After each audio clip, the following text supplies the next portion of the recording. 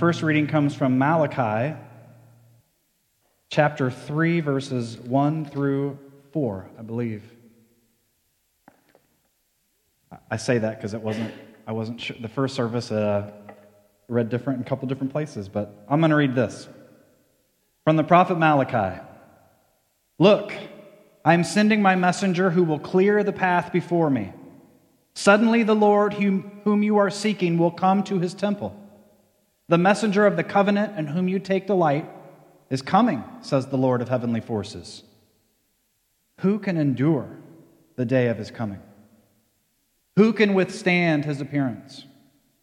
He is like the refiner's fire or the cleaner's soap. He will sit as a refiner and a purifier of silver. He will purify the Levites and refine them like gold and silver. They will belong to the Lord, presenting a righteous offering.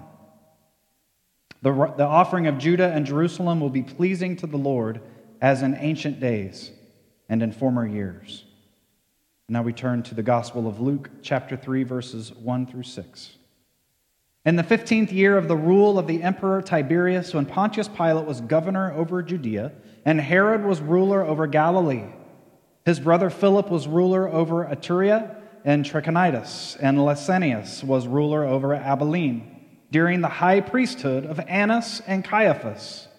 God's word came to John, son of Zechariah, in the wilderness. John went throughout the region of the Jordan River, calling for people to be baptized, to show that they were changing their hearts and lives and wanted God to forgive their sins. This is just as it was written in the scroll of the words of Isaiah the prophet. A voice crying out in the wilderness, "Prepare the way for the Lord, make his paths straight.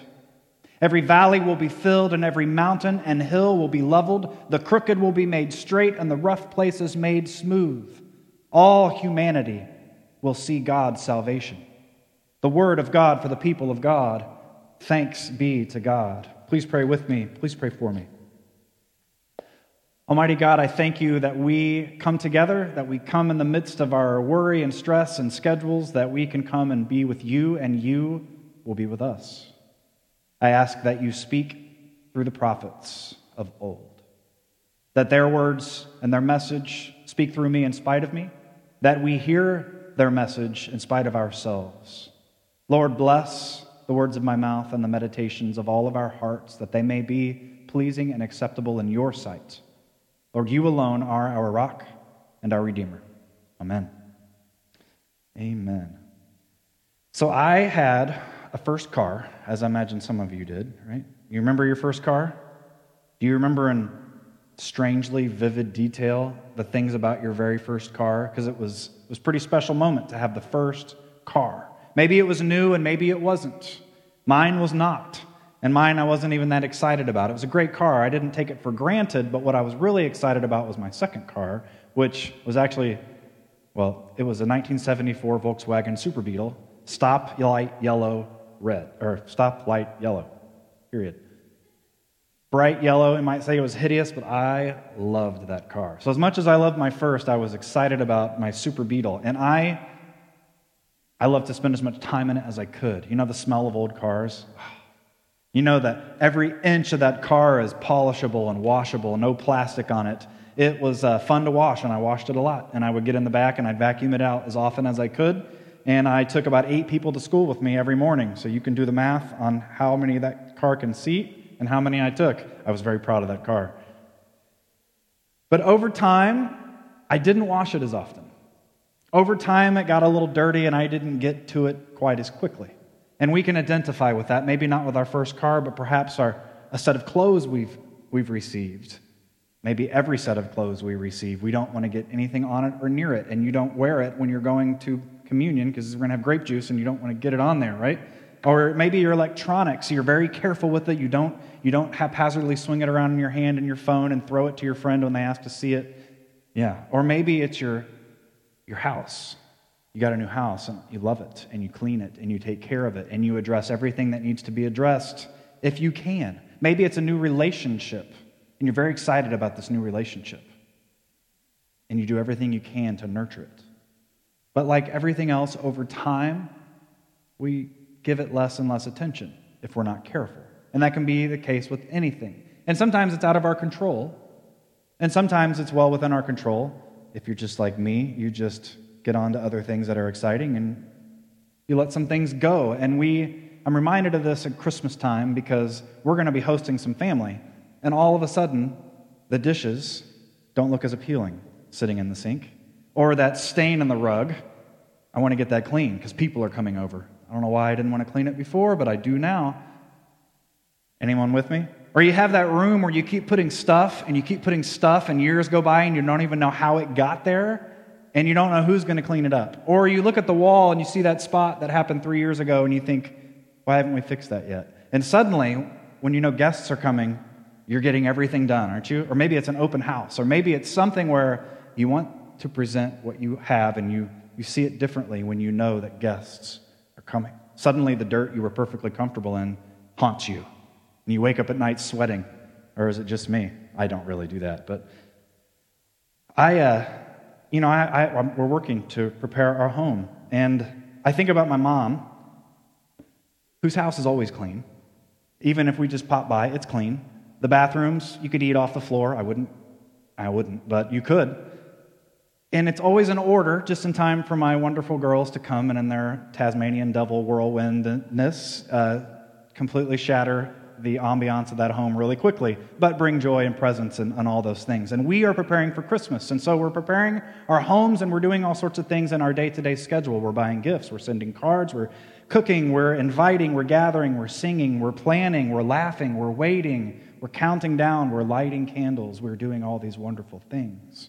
The tendency to overlook Advent is understandable in our culture. Why would you want to hear John the Baptist when you have Bing Crosby? Right? Or why would you want to listen to Malachi when you can put on It's a Wonderful Life? We know what we'd rather do, and Advent sometimes falls by the wayside. But we find the words of the prophets in our readings today as something we need to hear. But before we get to those words, last week we started with the word stand. And we hear the words of Jesus telling us we can stand with our heads high at the coming of the Lord, when the judgment of the Lord arrives, because we stand upon a firm faith and a firm foundation upon the grace of God. Amen? Remember this, because we're going to come to the word today, refine, and it can get a little heavy. But we started with a hopeful word on purpose. Refining. It's about purifying, as Malachi explains it. To refine gold or silver, you have to put it to fire. To refine white clothing back to brilliance, you have to put it to the cleaner's soap, or fuller's soap, as it is in our scripture, which has lye in it. To refine a rose bush, my gardener friends, you have to prune it. To prepare the way for the Lord, we must be refined. Malachi came to the people of Israel in his day, and in his day, the mess had cluttered up to the point where people didn't see it anymore. Malachi operated in the day of the Second Temple. So the first temple was destroyed. Israel was carried off into exile. They spent a generation there. They eventually came back. They reestablished Israel. And eventually they built the temple and reconsecrated it into the second era, or the second temple. And that's where Malachi takes place. Time had passed, and what was once pristine and excitement was a part of everything, and their faithfulness was all geared up and good to go because they did not want to go back into exile, waned. And the things that wouldn't stand started to become a normal way of life, just like our homes, or just like my Volkswagen Super Beetle car. Malachi says to them, you know, God's judgment's coming. And we have lost our way, and we must be refined. Who can stand in the presence of God? The Levites and priests had strayed. They'd started to do things that were a little bit out of God's way, and part of that was because when they came back from exile, there were people that hadn't been exiled, that were living in the homes of the people that had been exiled, and when they came back, they weren't really happy about it. And then their kids, some of them got married, and so you can understand how this feud is now bringing marriage, bringing people together. Now there are three groups of people, and no one likes each other, and some of the focus had drifted away from God and onto their own focus. Can we identify with this? Come on, raise your hands. We see it in the church. We see it in our country. We see it. We understand. Malachi, written in 5th century BCE, offering words that are relevant today. And Malachi ends his book speaking of Elijah coming. Prepare the way, because Elijah's coming. At the end of Malachi, do you know what the next page is in your Bible? Matthew 1. Malachi, right to Matthew. Elijah's coming, and then we have our Gospels, Matthew, Mark, Luke, John, and they tell of John as Elijah, which is why he wears camel hair and a leather belt. He is Elijah. He has come, and he's crying out to the people in 1st century and crying out the same things. You've lost your way. You started out in a good place. You were excited about the faith that you had, but you've let clutter come in. Now, in their day, they were occupied by Rome, so there were a few different things in the way. One is, Rome demanded you worship Caesar. Well, if you are a good Israelite, you can't do that. So they worked out a deal. They would raise money for Caesar, they would allow Rome to govern their land, and they appointed who the kings were, and the kings paid taxes to Rome, and Rome said, but you don't have to worship Caesar. They kind of aligned themselves with a patriotism with Rome, which, can you blame them? I mean, eventually they fought back against Rome, and Rome erased Jerusalem from the face of the earth. The temple was never rebuilt to this day. They were trying to spare their faith, but they let some things in. And not only that, but they were blaming all the wrong people. See, John was in the wilderness. John knew that God's way was always about the shrinking of the gap between the haves and the have-nots. But what had happened in Israel in their day was the Sadducees, Pharisees, those groups were becoming accustomed to receiving good pay and lots of money and ignoring the widow and the orphan and the lame and the blind and the poor, and the gap was widening. It took John going outside of this system to look at it and see it. Where did John go? The desert, the wilderness, beyond the system, which is where he lived. And he called for a way of repentance, refinement, and he quotes the words from Isaiah, prepare the way for the Lord. Make his path straight. Every valley will be filled, every mountain and hill will be leveled, the gap will shrink.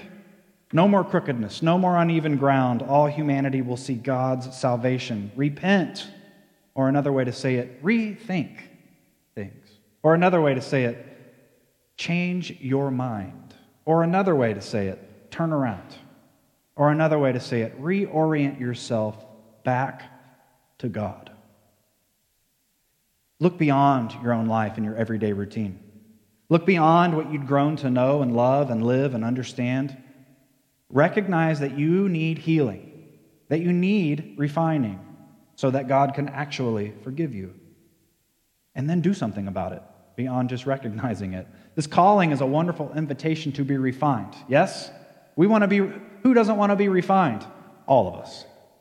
All of us. Because we know it's wonderful, but remember that fire part and that lye soap and that pruning? It hurts to be refined.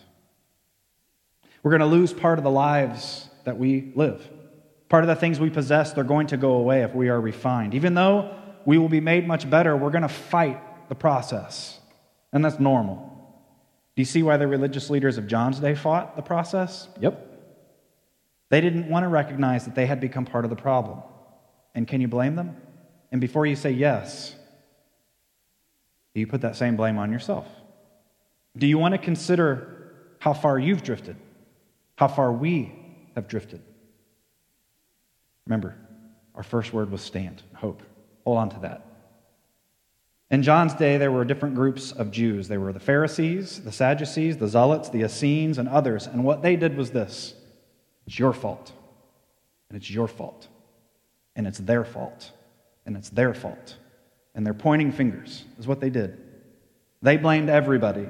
And John says, if you want to do the real work, then you're going to have to look within. You're going to have to be refined within. That is what I'm calling you into. Are you ready to lose the parts of your life that don't belong?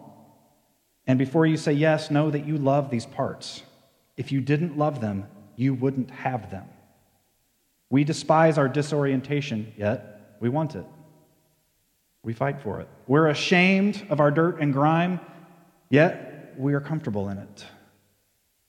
We're tortured by our thorns in the flesh, and yet we don't know how to live without it. As Christians, we understand the joy and the fear of being refined. Like the wonder and beauty that is pregnancy, we know of the excitement to come, and we know the scariness and worry and pain that goes with it. Prepare the way, John says. Do we seek refinement this Advent season? Do you? Do I? Advent offers us this opportunity to focus on the wonderful reality that God is bringing to us. And God is bringing it. We will be refined. Amen? The day is coming. The guest will arrive. John tells those who come to him asking if he is the Messiah, he says, hold on, I baptize with water, but one's coming who will baptize with the Holy Spirit and fire. And Jesus did give us that fire within so that we can be refined. But we have to submit to the refining. Understand, I want to be clear. Refining is not going to others and telling them what they need to do. That is the opposite of refining. That's something else. That's saying, I possess the knowledge of good and evil, and I'm going to play God. That's saying, I'm going to play the judge. That's not what refining is. We are not the Holy Spirit. I am not. I have the Holy Spirit, but I am not the Holy Spirit. We are not the people that are supposed to be going around and putting others on crosses. We are to live faithfully, rather, in submission to the cross as a testament to our commitment and faith in it. Amen? We are to live faithfully in submission to the Holy Spirit and the refinement process, because what better way is there to live? And our embrace of this lifestyle is what is going to shine a light in this world. Now, also understand that when you fully submit to the Spirit, and I want everybody to do this, put your hands out in front of you. Yes, you too. Look in your hands and imagine all of your life, all that you are, all that you have, all that you will be, your dreams, your goals, your hopes, your family, all are in your hands. If you're truly going to be refined, you're going to do this. Yeah, you hesitated, didn't you? I don't know about that. Or you're going to do this. Okay, I'll turn them over. Got that one. No, like this. Everything that belongs will remain. Everything. Anything that does not belong will fall away. It'll hurt. Plenty of you have seen things exit your life that were terrible for you, but it still hurt because it was part of your life.